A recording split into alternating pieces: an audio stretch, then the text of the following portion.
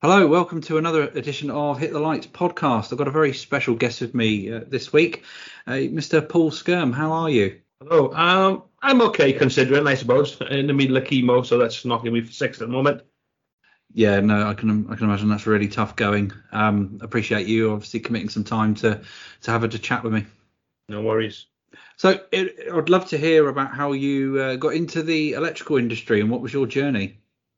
Oh, journey's been a long one. I didn't originally start off in the electrical industry, in the installation side. I started off on factory maintenance. Then I went into, I had a few jobs of factory maintenance. Then I went to work for a machinery manufacturer for manufacturing CNC equipment for primarily the automotive industry, engine component manufacturing. And I found myself then doing machinery installations, mechanical, hydraulics, pneumatics, wiring machinery up. Then we were doing commissioning, fault finding. I went right through doing software. I was with them for about 10 years altogether. So I found that I'd sort of spent a good 40% of that time doing nothing but electrical stuff. And when you are the representative of the manufacturer of a piece of equipment and it's not working, saying to the customer, "Oh, I'm mechanical. There's an electrical problem. I can't fix that." It just doesn't cut the mustard. Yeah. Not when it's costing them, hundreds of pounds an hour in downtime, literally. Yeah. No, not even hundreds, even possibly hundreds of thousands of pounds an hour in downtime.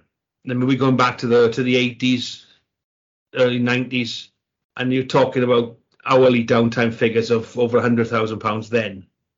Stop a line, Yeah. So you stop a line, it's a lot of money. So saying, so I had to learn quick. I had to learn the hard way. We used to have standard direct online starters, limit switches, right through to servo drives, variable speed drives, PLC, CNC stuff. So I had to pick up quite a lot of stuff quite quickly. But to be fair, the guys around me were very good because we relied on each other. I had a lot of mentoring, a lot of training from peer-to-peer training, which was really good. From there, I left there and I went into a collar and tie job, really, in manufacturing. I was a manufacturing engineer for a while because I didn't want to stay on the road to and travel all over the world, to be honest. It didn't really appeal to me. I had young kids by this time. Traveling the globe is all well and good, but very often you see, taxi, hotel, airport, taxi, hotel, factory, taxi, hotel, and rinse and repeat. Yeah. Eventually you'll get that taxi that takes you back to the hotel, which is to the hotel to pick your bags up, to get the flight to the taxi to the airport to get you home. And it's not all it's cracked up to be. Well, I didn't. It wasn't for me anyway. So I went then to work in a factory doing collar and tie job behind a computer, manufacturing engineering, process engineering, jigs, tooling, fixtures, process improvements, cost downs, all that sort of production engineering stuff. Didn't really like it. Didn't really get on with my boss. So I jumped ship again. I went back on the road, but I went to work for a third-party repair company. I suppose, like, if you think that when I was working for the machine tool manufacturer, I was working for the main dealer, if you're thinking about cars, Yeah. I went to work for I wouldn't say a backstreet garage, but an independent garage it would be if you were thinking about cars, So we used to do repairs on anybody's equipment, anywhere you pay us. So I found myself then diversifying into from the specialist side of controls I'd been on. I was starting to work with Siemens, Bradley, all sorts of other PLC, CNC equipment, basically anything that was thrown at me. And I found that I managed it, and it was quite interesting working on all sorts of different stuff. But money wasn't brilliant. The conditions weren't fantastic. They were a small company, and I had the opportunity to go and work for another manufacturer. This time, manufacturer of electrical drives and control equipment, one of the biggest in the world. I'm deliberately not mentioning names. Some people out there will know who I've worked for. It's on my LinkedIn profile, but they were the drive and control company. They had a hydraulics division, pneumatics division. They used to make also ball screws, guarding, aluminium guarding, linear slideways, linear bearings, linear actuators, servo drives, PLCs, CNC controls. I was within the service department there for quite a few years, 5 years, I think, 6 years maybe. And that was a really, really good grounding, because we used to have, it was virtually compulsory training of at least two weeks a year, at the factory in Germany. And we had a skills matrix developed as part of our personal development there. And if you didn't have at least sort of level 1, level 2, and we're not talking about NVQ1, NVQ2, what we classed as level 1, level 2 training in all of the products. If there was a training course on in the UK, you were on it. I mean, some years you would do 2 months training in a year, sometimes more, sometimes less, depending on what new products were coming out. And that was a fantastic learning curve. And while I was there, we were doing a lot of upgrades and retrofits on product, where we were finding that the old DC drives, DC motors and stuff were obsolete, because as a manufacturer, even, we couldn't get the parts to repair the things, because the chip manufacturers just weren't making them anymore. The electronic components inside were simply obsolete. When it came to the motors, technology moved on. We weren't making the DC motors anymore. And to make one-off parts for a motor, and to make one-offs as a spare part, is horrendously expensive. So I ended up getting involved in the retrofitting of older product. And one of the things that came up is, obviously, when we're modifying this machinery, there's standards that we need to stick to. And the prime one for machinery is the sister standard to BS 7671. It's a standard called EN 60204. If you look at clause 110.2xi, you'll see one of the exclusions in 7671 is equipment that's covered by 60204. So I found myself working to this standard. I found myself looking at this standard, and I found myself thinking about things like, loop impedance, disconnection times, because we were, doing fundamental circuit design on these machines, because we were changing them.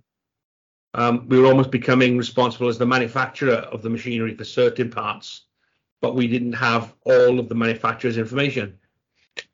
So things came up like, well, hang on a minute, how are we going to prove disconnection here? We don't know what the incoming supply is like. So we started then, all right, I happened to mention it to my boss that we should have somebody that understood the external circuits, the 7671 side, to look at to make sure that when we're doing these modifications, that the external circuits and everything are suitable. And he went, yeah, you probably should sort that out, shouldn't you? Classic boss move. Yeah, but to be fair, they paid for me to do my 16th. They paid for me to do my, I did it. Don't get me wrong, I did it in my own time. I did it in evenings, but it suited me to do it in evenings. And I did it in local college. But they funded it, So I did regs, I did inspection and testing, and the installation courses that whilst I was there, they funded them. I didn't do my design course when I was there, because I got made redundant, and I did my design course off my own back at a later date. But by this time, I'd already done, I did H&C going back not long after I came out of my apprenticeship, and I'd done my bachelor's, my honours, and my master's degree with the Open University. So I'd done quite a lot of studying by this point. So I used the City and Guilds courses, the regs course, the inspection and testing, what was the other one I did? I did 2330 and something else. As a conversion course. So I'd already done an apprenticeship. You know what I mean? I knew how to bend tube. It wasn't conduit, it was hydraulic tube, Yeah. I knew how to drill holes in walls. I knew how to, the hand tools side of it, the practical side of it, I'd already covered, as I'd done the indention apprenticeship. So we'd done, even as part of that, doesn't matter what trade we were, we had to do electrical work, we had to do milling, turning, bench fitting, welding. Didn't matter what trade you were, we had to do at least a few weeks of everything.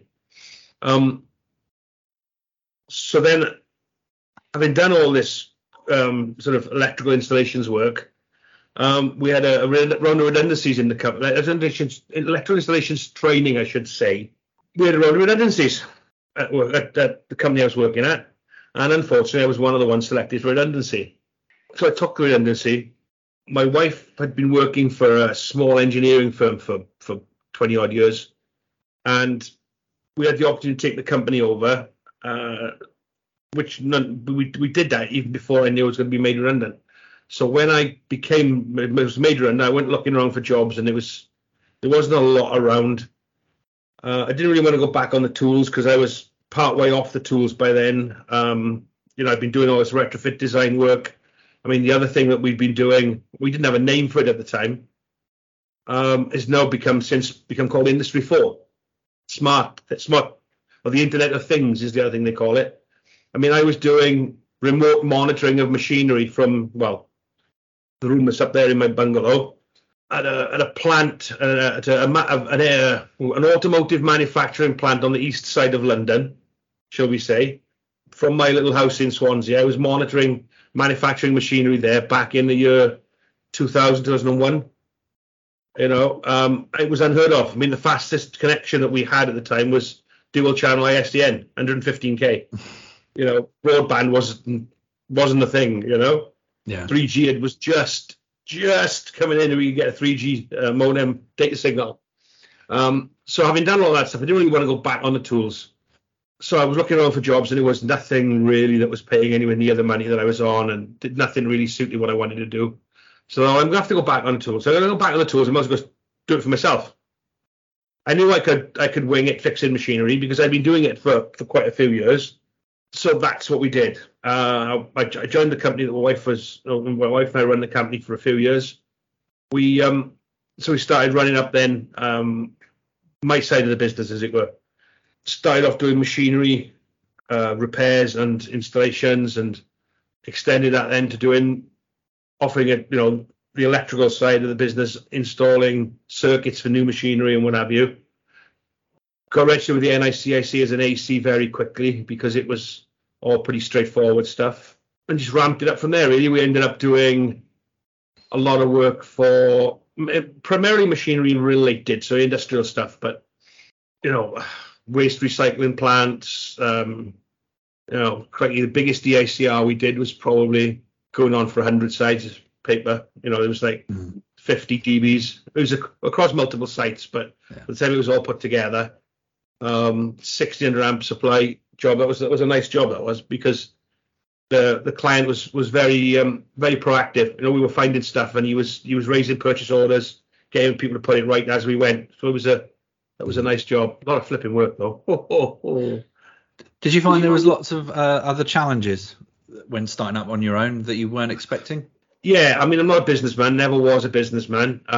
We took over the business, and it was ticking along. But then to find that we had to grow that, and all of a sudden start taking an extra wage out of it and turn it around and sort of start building a reputation, because I had no contacts locally, really. I knew people at factories up in Birmingham, up in Scotland, up in London and Liverpool and Peterborough, and Bridgend, but very little locally to me in the area that I was then looking at, where I could go knocking doors for work, But luckily enough, the company that we did take over had a ready-made customer base, so we just tried playing on them. But the challenges certainly were all of a sudden having to run a business. It was alien to me. It still bloody is, to be honest. So you must be doing well. Got your own business, isn't it? I don't look at it like that. I just do my thing and get paid for it, and I'm lucky that my own boss in doing it. Yeah. So from there, as I say, we went on and built the business up from there into the electrical side. So it was when I was working for myself, I did my design course and stuff. So actually, I got to be honest, and I was did it under the 16th Brown book. So one complete colour cycle ago, as we're still brown to brown. I found it quite a challenging course, to be honest. Even after having done bachelor's and a master's degree in engineering. It wasn't back then. It was quite a challenging course, to be fair. I haven't sat. I've taught the inspection testing. I've taught a couple of days of the design course since, but I've never sat one of the new exams, so I couldn't compare back then to now. Everybody says, "Oh, it's dumb down, because it's multiple choice and stuff." But I know some of the questions, even though they're multiple choice, they're quite challenging. Yeah, I mean, when I did my 18th fairly recently, there was certainly a few in there that you'd say would trip you up if you didn't pay proper attention to the wording. Yeah, definitely. And certainly once you go on from that to the design course and stuff and the inspection and testing, there's definitely questions in there. I mean, I wouldn't say that they're designed to trip you up grammar-wise, but they're definitely designed to challenge you, to make you think about the question, not just pick A, B, C, D, or E, Yeah. And you can, obviously. You've got 25% chance. Yeah. So, I mean, you kind of mentioned it there. So you were saying you taught. Were you in the education sector for a while then? I used to fill in. I met a lecturer at college, and we got on really well. And he left and set up his own training company, an electrical contracting firm, with a couple of other guys. And he ended up getting involved in machinery stuff. And like he said to me, he said, if he didn't got a ceiling rose and a pull cord, he said, I'm stuffed. He was a domestic commercial guy. No, really, really good. Walk-in Regs book. He's retired, just about retired now. A walk-in Regs book, brilliant guy. But him and his guys were not machinery related. So any machinery work they used to get in, they used to pass on to me, and I would do it, invoice them, they would invoice the client. I was never looking to take their customers off them. Whereas some of the other electrical contractors in the area they'd send them in there and they'd try and take the client off them. I was quite happy being a one-man band, sub into them. They paid my bills. They paid me regardless of whether they got paid. So that suited me. So one day he was stuck for somebody, and he said, I'm really stuck here. He said, would you fancy teaching regs, Sui? And I went, really? Me? Yes, you know your stuff. You can do it. Tell you what, he said, I'll sit through a couple of sessions with you. All right, then. And then they went from there, and I acted then as his backup lecturer. He had it was himself and two other guys. If one of them was on holiday and somebody was going to be sick, or somebody was sick and needed holidays or whatever, I used to fill in doing lecturing for him in his training school. Did it add a dimension to your skill set? Yeah, I think it did. It did, because it had to make me stop and think about things and try and explain things in different ways to get people to understand. Whereas perhaps I'd read it and think, oh yeah, okay, that's that, I get that. Somebody else reading, well, I don't get that. And I could explain to them, but they still wouldn't get it. So I'd have to stop then and think, well, how can I reword this? How can I give an example? Like I did earlier on, saying about working for a main dealer and a backstreet garage, but an independent garage. That sort of taking that topic, taking that concept, and explaining it in terms of something else to enable the students to get their head around it. Yeah, using analogies and stuff. Yeah, using analogies or even just anecdotes. Or the other thing I would do is, especially if we had some really good guys in the class, I might say, well, hang on, what does everybody else think, and get the class to teach themselves. yeah, no, that's definitely a good way. So yeah, those are the sort of things that sort of taught me. Every day's a school day, as I say, and it's true. It's definitely true. You do learn. Well, it's very, very rare. A week goes by and I don't learn something new, because I'm not working every day at the moment, obviously. Well, I'm hardly working at all, really, but I just do what I can. So obviously you're coming from production lines. You've obviously heavily dealing with machinery, like you've mentioned throughout your career.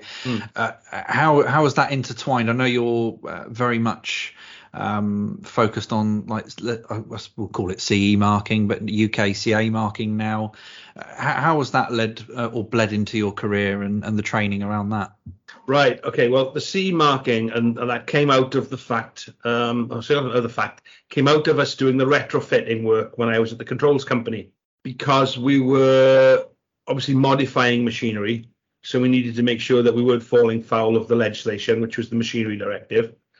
So I started off having to learn about all of those aspects of the legislation around machinery safety, the essential health and safety requirements,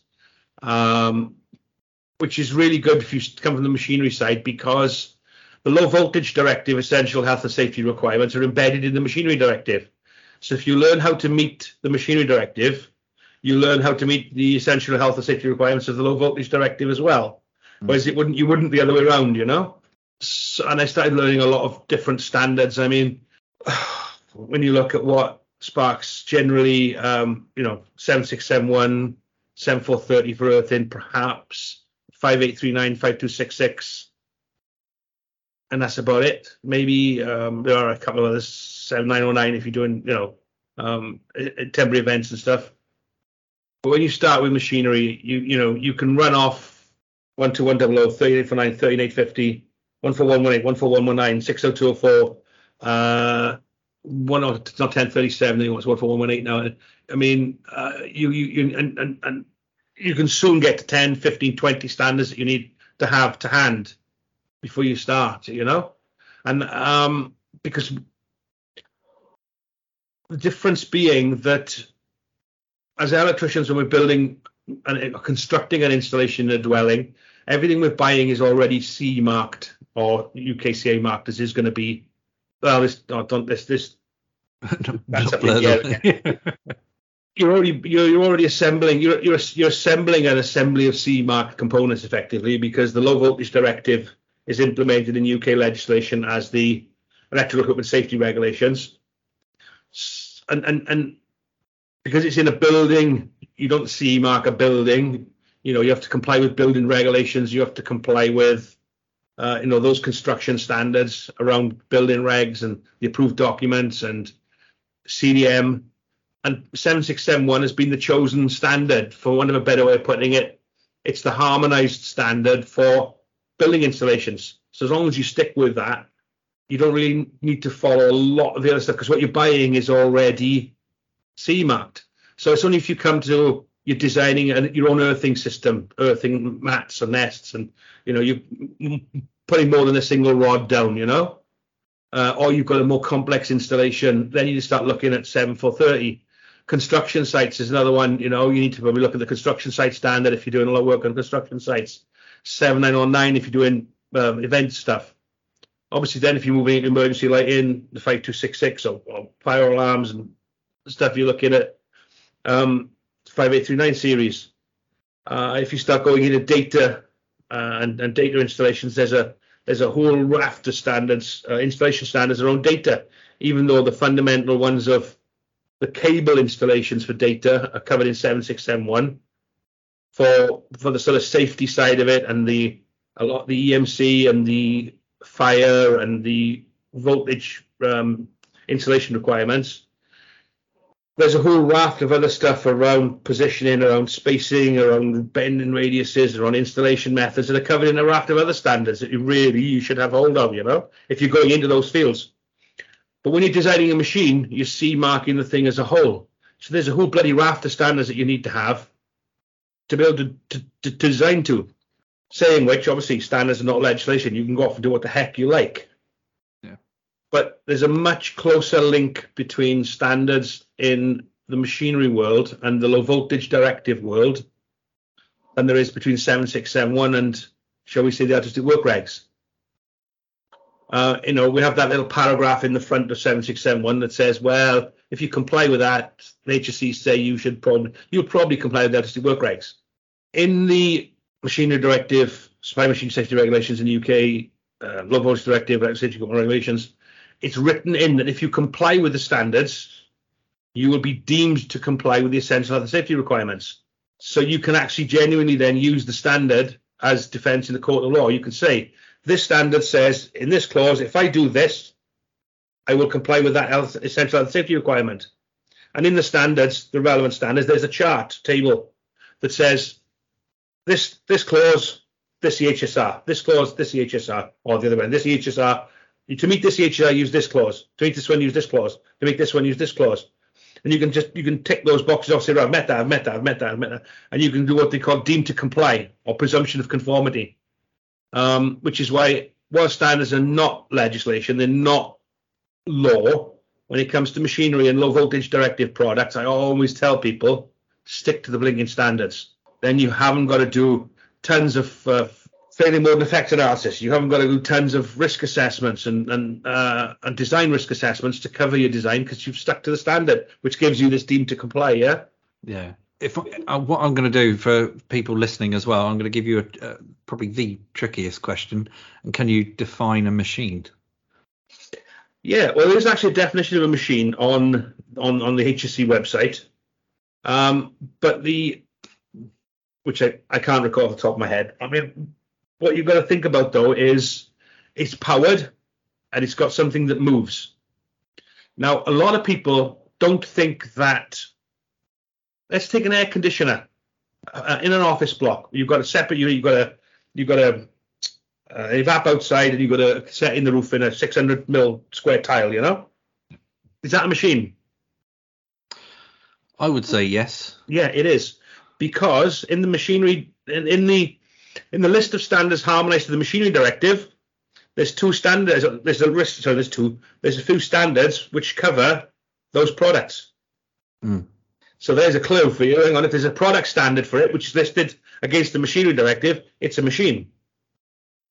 So strictly speaking, when you're installing one of those air conditioners, once you drop the main supply to it, if it's a single supply, let's say to the outside unit, and then that's got to feed the inside unit from there, well, 7671 stops at the isolator.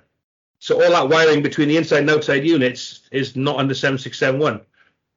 But you'd be a fool to ignore all aspects of 7671, especially that one about premature collapse. And I've got to get that one in. There's a few of my colleagues and a few of my peers would be on me like a ton of bricks.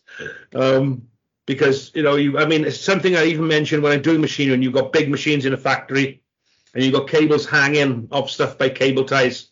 I always bring it up. You need to think about this. Okay, it's not part of the building wiring. It's not covered by 7671, but if that were, that wouldn't be acceptable. Think about it in the event of a fire. Think about what could happen here. People could get tangled. People could die, It's very important. Typically what I've seen in factories, like you say, you've got movable machines that typically are rotating around a factory floor, and whether it's buzz bars or something like that, they've got something movable, haven't they? And they're dragging the armoured or cable tying it loosely to follow those sorts of machines. Yeah, I mean, armoured's not a good supply for those sort of things. Mobile machines. Most of the machinery I've worked in has tended to be big static stuff, and where we've had rail guided vehicles, or where we've had mobile machinery, it's been like cranes, gantry cranes, where you've got buzz bars, or the rail guided vehicles used to have buzz bars on them, and pickups. But armoured cables, machines moving on with armoured cables attached to them is not a good idea. I mean, how many times have we seen armoured cables using extension leads, and you think, oh, really? Is that really, Yeah. Yeah, no, definitely in the smaller factories, certainly I've seen it quite common, that and SY slung around. Well, a couple of the manufacturers now have got SY through the cable approvals procedure. So it is an approved cable now, and a BASEC approved cable. Some of the manufacturers have a BASEC approved version. But when it comes to machinery, you see, there's nothing wrong with SY, because the manufacturer can use whatever the heck they like and certify it. It's down to them. The risk is theirs, It is a recognized cable type. What biggest problem with SY is it's not used properly. It's not used in the right places. Yeah. It's not an armored cable. It's a screened cable. It's for EMC control. Yeah. You also got CY, which is a copper braided equivalent of SY. Tends to have a grey sheath rather than a transparent sheath. And putting SY outside, that clear PVC sheath is not good under solar radiation. It's not a good plan. No, definitely, yeah. I've always used it for, like you say, control cabling on production lines and stuff like that. That's always been the use. Yeah. I mean, I did do a supply to did a 50 amp, I think it was a 50 amp supply to an air compressor with SY, because it was in a steel container and the whole bloody thing was to shake. So I thought, well, we'd had problems elsewhere on the site with vibration with regard to 6491 singles, with the 7-strand singles vibrating so much that they were fatiguing and breaking. Well, if I stick an Armoured in here, there's every chance that this is going to fatigue. We had tray work. It was well protected. There's no indoors in a steel container. Obviously no forklift traffic. But traffic, you can't get a forklift in out of a container when you've got a blinking big compressor in there, can you? But we put that in between the distribution board and the compressor. I didn't really have any qualms about it. I used the proper glands, bootless ferrules. You know what I mean? Yeah. Not the sort of thing I'd use every day, all day. But obviously I have used meters and meters and meters of it for control cables over the years. Yeah. I mean, one of the things you kind of started to touch on, and I'll circle back round to it, the CE becoming UKCA. Yeah. What's your thoughts on that? Well, the last I heard, and I haven't, to be honest, because I've been there the last couple of months, I haven't really been following what's going on with the CE and the UKCA thing. I know the last I heard is that it's been delayed again, isn't it? I believe so. Yeah. You can UKCA mark now, but the CE mark is still going to be valid, I think, for another 12 months after. Is it till this December or is it next December? I can't recall now. I think it's 23, I believe. Yeah, December 23, I think, isn't it? Yeah, it's the latest we heard. I mean, we've left the European market. We're not going to get political, but we've not left the IEC, the International Technical Commission. We've not left ISO, and that's where all the standards, even the American standards, are derived these days from the IEC and ISO. Obviously, they have such a large market; they have the ability to customize them to suit their market a lot and a different legal system. So then those obviously rumble down then to CEN and CENELEC, which we've not left either. So as a national standards body, BSI is still going to be governed, and JPL 64, when it comes to 7671, are still going to be governed by the technical intent that comes out of CENELEC in HD 60364. So from that aspect, I don't see a lot of change. The only big difference between CE marking and UKCA marking at the moment is the declaration. And there's a few little bits and pieces on the declaration. But other than that, the requirement is identical, because what they've done is they've taken all of the harmonized standards to the directives and made them designated standards to the legislation, to the regulations. So there is pages and pages and pages of Brexit legislation, regulations, the Act and everything. But when you actually drill down to the differences between machinery directive and the supply of machinery safety regulations, they're still the bloody same, apart from the allowance for UKCA marking. When you drill down to the low voltage directive and the electrical safety regulations, they're still the blinking same, apart from the reference to UKCA and CE marking, The standards are identical. I cannot see how it would be good for Great Britain PLC to start deviating from international standards. Obviously, there are certain things that we do that are unique to the UK, hence why we still have British standards, which are just BS, not BSEN or BSE and ISO. 7671 being one of them, 7430 being another because it's closely related, 7909 because it's closely related. I don't really think it's a good idea for us to start messing around and saying, right, to heck with this. We're just going to go and do our own thing and isolate ourselves from the rest of the world market, because it's going to restrict what we can buy. It's going to push the cost up of what we can buy, because we're going to insist on it being built specifically for our market. And on the opposite, if we're going to build stuff that's just for our market, then we're going to be uncompetitive in the rest of the world market. One of the things that you will, I have learned when I've been going through this journey, is that a lot of the European legislation and a lot of the standards that are out there have their roots in what we were doing many, many years ago in this country. When you think back to the Robbins report and the Health and Safety Work Act 1974, the rest of the world was nowhere near at that level. We've been trying to improve health and safety for the working man in this country. And I'm going to say something that's going to be very unpopular with some people now. If it wasn't for the unions going back then, a lot of it wouldn't have happened. The unions were fighting for safety for the working man as much as they were fighting for terms and conditions. Holidays, the unions ones that fought for holidays and stuff. But that, without the risk of getting too political, we'll stop there. And these things, the UK was a world leader in these things, and you can see it when you read a lot of the legislation, when you read a lot of the standards. You can see the roots. Yes, the terminology has changed to become goal setting rather than prescriptive, and that's unfortunate. But it's because there is more than one way to skin a cat. You can't, if you become too prescriptive, then as technology changes, as new products and new innovations come along, you're rewriting standards every few months to cope for all this new technology that's coming along.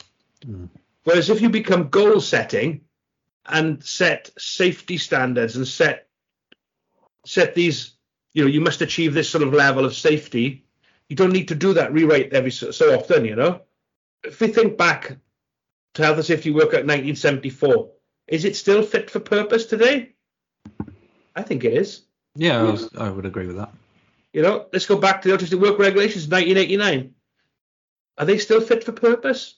I think so. Maybe there could be a few tweaks here and there to both of them, but they are written in a legal language at the end of the day, and that's something that, unfortunately, the language of the law and the language of regulations and standards is something that, if you're going to become involved in them, you have to learn.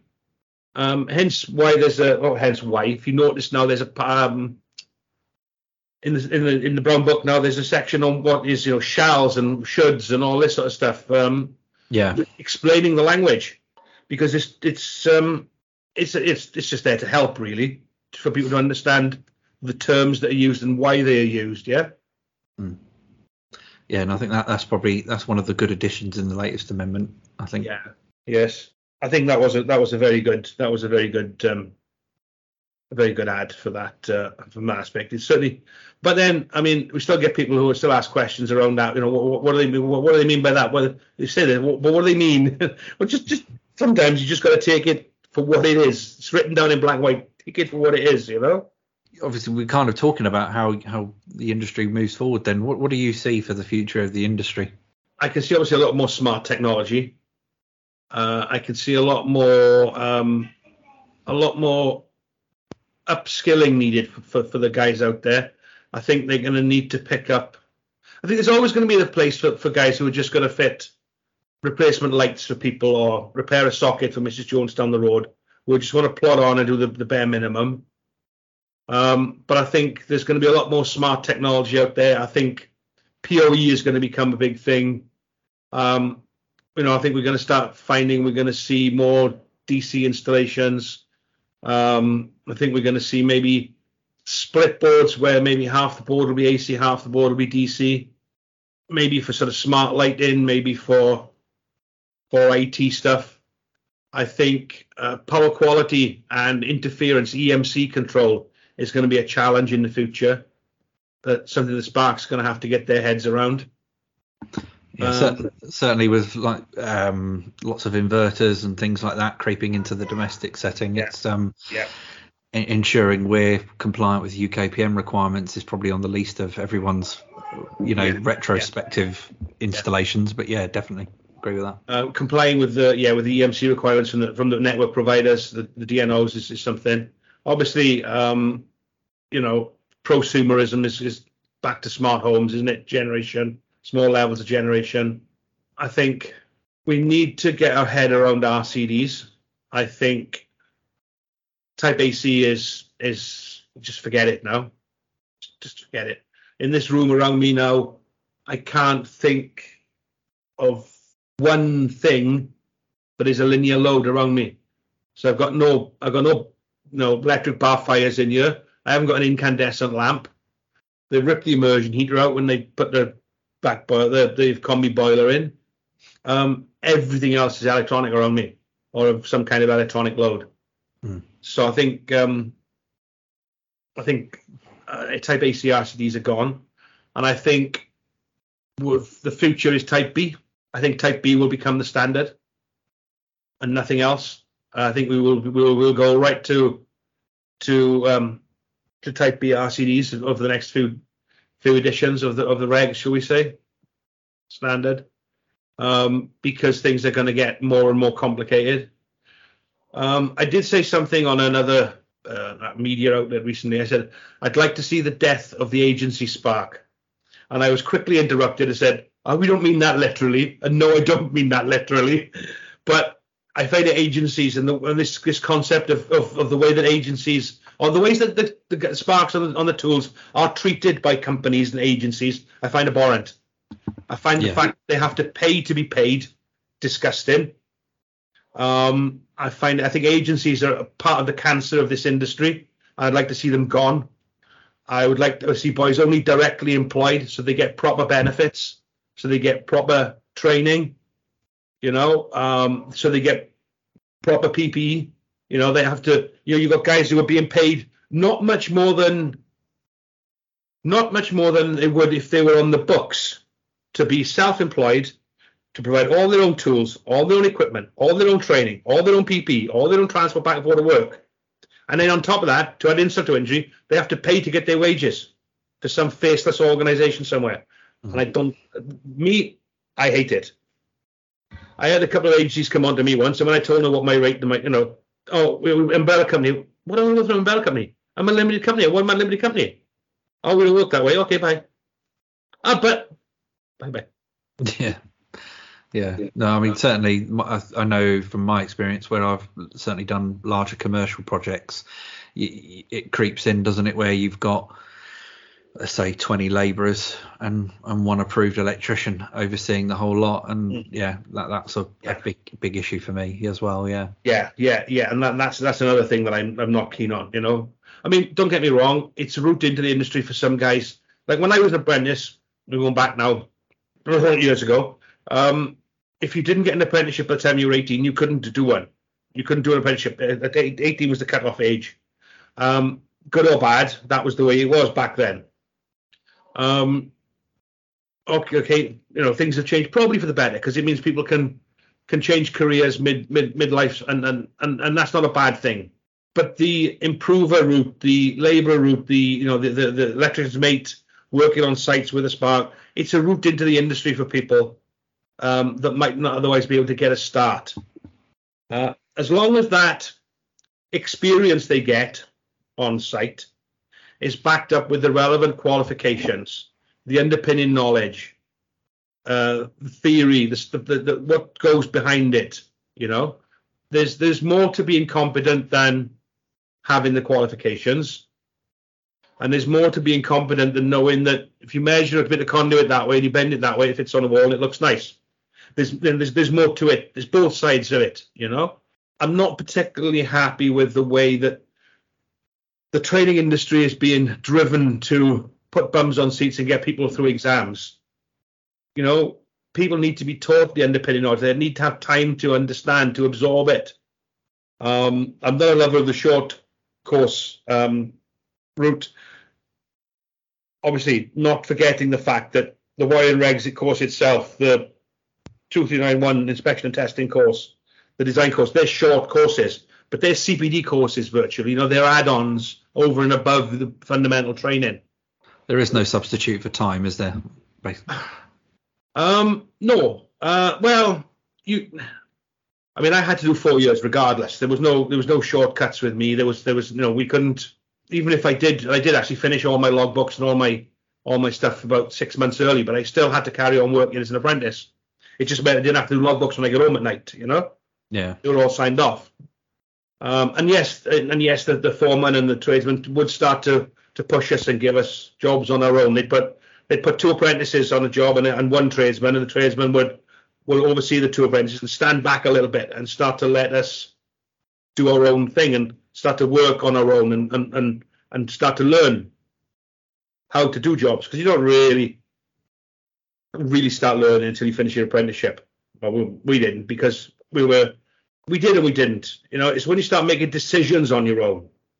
That's the thing. You can do the work. You can do the, you can put the socket on the wall. You can put the light on the ceiling. You can change the solenoid valve. You can change the push button. It's when you have to start making those decisions about, well, what size cable do I use? Where am I going to run it? Where am I going to drill the joists? Where am I going to cut a hole here? Am I going to cut a hole there? Am I going to chase it? Am I going to... That's when you start to really learn. When you're going to start making those decisions for yourself. The tradesman's not telling you, do that, put it there, Yeah, and definitely. So, design thinking, isn't it? And frame of mind. Mm. Yeah, and a lot of sparks don't even think of it as design thinking, but it is really. Or even fault finding thinking. When you've got to make that decision, do I change that part or do I change that part? I mean, I can't not address obviously E5. Mm-hmm. How did that happen for you? I've always been trying to be active in the industry outside on social media. For quite a few years, I was part of a team running one of the electrical forums. Well, from 2012, so it would have been we parted ways with the forum last year. So for 9 years we ran an electrical forum online, and I've always been there trying to help people to understand and trying to. I've been an IT volunteer for quite a few years. I used to be a STEM ambassador, go back into school. So I've always done that sort of giving back thing as much as I could anyway. And it was a chance meeting it was a show in Birmingham. I don't know if it was the installer show or if it was the design show. There was a panel talk going on, and Darren Staniforth, was with the NIC then, was on the panel. And Darren saw me, and I know Darren. I knew Darren back then. When he walked into the auditorium and started talking to me and passing time of day and stuff. And I said, do me a favour. I said, when you go up, I said, because obviously there was a new edition of the regs coming out, or there was a DPC out there. I can't remember exactly what time it was. Just do a show of hands thing for me, will you? And he said, do you know what? It's a good idea. So the show of hands, how many people knew there was a DPC, this, that, and the other? How many people made comment? How many people made this many comments? How many people made that many comments? And the last question he asked, how many people made more than, 50 or 100 comments or whatever? There was 2 hands left up in the auditorium, both of them called from guys called Paul. And Mr. Beanon came on to me afterwards and called me, and he said, what are you like? So we started talking, and E5 had been sort of Paul's thing for a few years as in its infancy. And then we thought, you know what, if we do something to not formalize it, but if we can do something to get people together to help each other, to get people together to help those who haven't had maybe the best training, who are there asking questions that they're not getting the right answers to, whereas there are people out there that could give them the right answers, that do understand. And if we can put those people together, it gives those guys that confidence, that gives them that learning opportunity that they were deprived of because of the way that they came into the industry, or the training they were given was substandard, because all the training provider wanted to do was get them through the exam to get paid for it, rather than actually teach them what they needed to know to do the job. And it all came from that, really. And we just, we were never intended on setting up, people say, oh, you're going to set up a scheme, a competent person scheme. No, that was never our thing. We were looking at just trying to help, and trying to help people to upskill, trying to get CPD out there to try and find resources that people could learn, just to highlight that there's information out there. If you need to know about this, you can get it from there, that sort of stuff, Yeah, no, I mean, I can only say it's definitely done that. And that was our intention. We're still around. I mean, I still talk to Paul and Ryan and Dan and Dave and everybody. We still communicate quite regularly. It's just that Paul now in his role is really, really busy. Dan in his role is really, really busy. Ryan's really, really busy with his company. David's absolutely really rammed with Sparky Ninja. I've been taken ill, so, there's only so much that I can do now. So we're still around. We have still got a few podcasts that we will think about putting out. Obviously, we've just done some Amendment 2 talks. I've been asked to do a couple more Amendment 2 talks down the south of the country, maybe sort of Swindon, Cardiff area. Don't know whether I'll do those yet. It depends on how I am, illness-wise. You're still getting about with the IET though as well. I still do a little bit with the IET. I gave up. I used to be a professional registration advisor with the IET. But when I was diagnosed with the cancer, I sort of said, well, look, I'm stuck in hospital now. I was in hospital for 3 months, paralyzed. So I couldn't, there was nothing I could do with that. So I sort of said to the IET, look, I'm not going to be able to do the PRA role. I used to be an EngTech assessor, EngTech and EngTech elect assessor. And I said, look, I don't really want to do that at the moment either, because with those two roles, people are relying on you. Like if I'm assessing somebody's or advising somebody on membership, they've got deadlines they need to meet. But if my illness means that I can't help them meet those deadlines, it's not fair on them. So I've withdrawn from those two roles at the moment. I still take part in the local committee stuff in the local South West Wales network, or Wales South West network.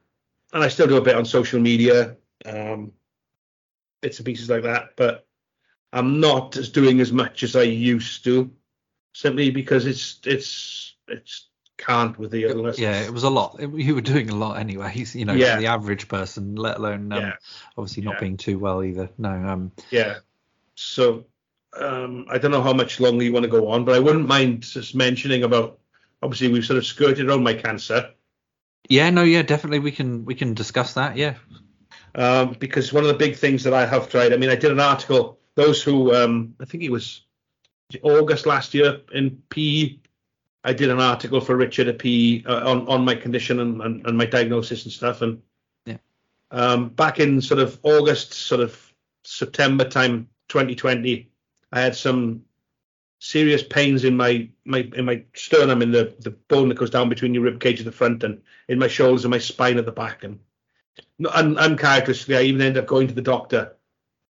The doctor thought it might have been postulated, so gave me some painkillers, but insisted that I came back in a week, which I did, because it didn't go away with the stronger painkillers. And lo and behold, it turns out I was diagnosed with prostate cancer, very advanced stage 4. Basically, it's incurable, so it's probably going to be terminal unless I respond really well to the treatment. And so far, I haven't. I've had seven, I think, different kinds of hormone treatments so far, and an operation. Not to remove the prostate, I had another operation. I had an orchidectomy, which I won't go into the details of, but if you're interested in look up what an orchidectomy is, you might cross your legs afterwards. And none of it's worked, unfortunately for me. Prostate cancer has kept growing. So I'm now on chemotherapy, which has resulted in a few good blood tests, but it's early days yet. It's, as I say, I was paralyzed November 2020 and hospitalized. I came home the 1st of March 21. I hadn't seen my family physically, didn't set eyes physically on my family for 3 months. It's incredibly difficult. It was right through COVID. There was no visitors allowed. The only person that I saw that wasn't a member of hospital staff, and she was a member of hospital staff, was a friend of my daughter's who actually worked on another ward. Happened to be, she had to go in early for something, and she had a few minutes before the start of her shift, and she came on to my ward to say hello to me. And I didn't recognize her because of all the masks and everything, and she couldn't stay for very long. She just came in, friend of my daughter said hi, and then and had to go. And that was the only person I saw apart from staff for 3 months that were, I say she was staff. Thank God for sort of Skype and Messenger and all these sort of things, because I could actually see my family and they could see me and we could talk, which we did regularly. But it was horrible. It was horrible. Mm. I came home 1st of March. I was hoist transferred. Still couldn't wait. I couldn't walk. I've done a lot of work with the physiotherapists and the physical therapists and the exercise people, and I can walk a little bit now with a walking stick, but not very far. Basically, I'm confined. I can transfer out of a car into a wheelchair or onto a scooter. If I go to the pub, as it were, not that I can drink very much these days, I can transfer out of the scooter into a chair at a restaurant and stuff. But I can't do stairs. I can't do steps to speak of. I can't walk more than a few meters.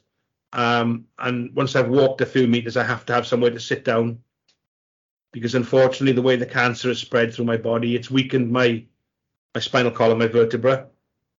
And the spinal consultants and the physiotherapists are concerned that if I was to fall over, they don't know what would happen with my spine. So whether it would shatter, crush, snap, whatever, and the damage goes right from, well, it's right through me. I've got spots of cancer from everywhere, from the top of my skull right to down past my knees and into my shins. The main cancer loading is my central body, my spine, my sternum, my ribs. But luckily enough, the last lot of tests that I had, which are a few years ago now, it hadn't spread to my soft tissue. So we're still hoping that it hasn't. But at the moment, until the chemotherapy is over, we won't know if that's the case. If we can keep it out of my soft tissues, the prognosis will be a little bit better. If it spreads to my soft tissues and carries on spreading the way it has, I've probably got another 18 months if I'm lucky. So the crux of it is, and it's not something that gets talked about, certainly on construction sites and engineering sites and this sort of stuff, is men's health is important. We are important. If it was female cancer, if it was breast cancer or cervical cancer, the ladies would get screened. We don't get screened. You're not really even entitled to a blood test for prostate issues until you're over 50. That feels a little immoral. Yeah, it does. It does. And I know I'm on a prostate cancer self-help group, peer support group, and there was one lady there who was just a few months back now, maybe 6 months ago, was mourning the loss of her son to prostate cancer at 24 years of age. I know a lot of guys in their early to mid 40s who've got it. I'm only in my early 50s. It's not necessarily an old man's, unless you consider me an old man, then fine, I'm an old man. But it's not just a disease that 60, 70, 80, 90-year-old men get. And it is serious. It kills one man every 45 minutes in this country, and 1 in 8 men get it. And our ethnic brothers, black, African, Middle Eastern, unfortunately, because of their genetics, apparently they're even more susceptible to it. And one of the big things, obviously, is nocturia, as they call it, getting up and going to the toilet at night, which you might miss if you're a heavy drinker, because, they say that, if you drink a pint, you pee a gallon. And, if you've been out on the lash, you've got on the lash regularly, you might not notice that you're getting up at night going to the toilet. But that is one of the symptoms. Urgency is another one of the symptoms. Erectile dysfunction is another one of the symptoms. I hear these adverts for blue pills now, and it boils my blood, because as far as I'm concerned, they should come with a health warning. Because if you've got ED, yes, it can be mental, it can be a lot of things, but it could also be prostate cancer. It could be something that's killing you from the inside without you knowing it. And a lot of men won't admit to having ED because it's not the done thing. But it's not necessarily you. It could be a disease. You could have cancer. And it doesn't have to be the fact that you're total failure. It can just be that it doesn't work quite as well as it used to. I had all sorts of small symptoms, nothing big. I had nothing you could say, that's definitely prostate cancer. I was very lucky in my GP. There's a lady doctor, and she spoke to me over the phone, and she asked me a couple of questions, Did I have this problem? Did I have that problem? Did I have this problem?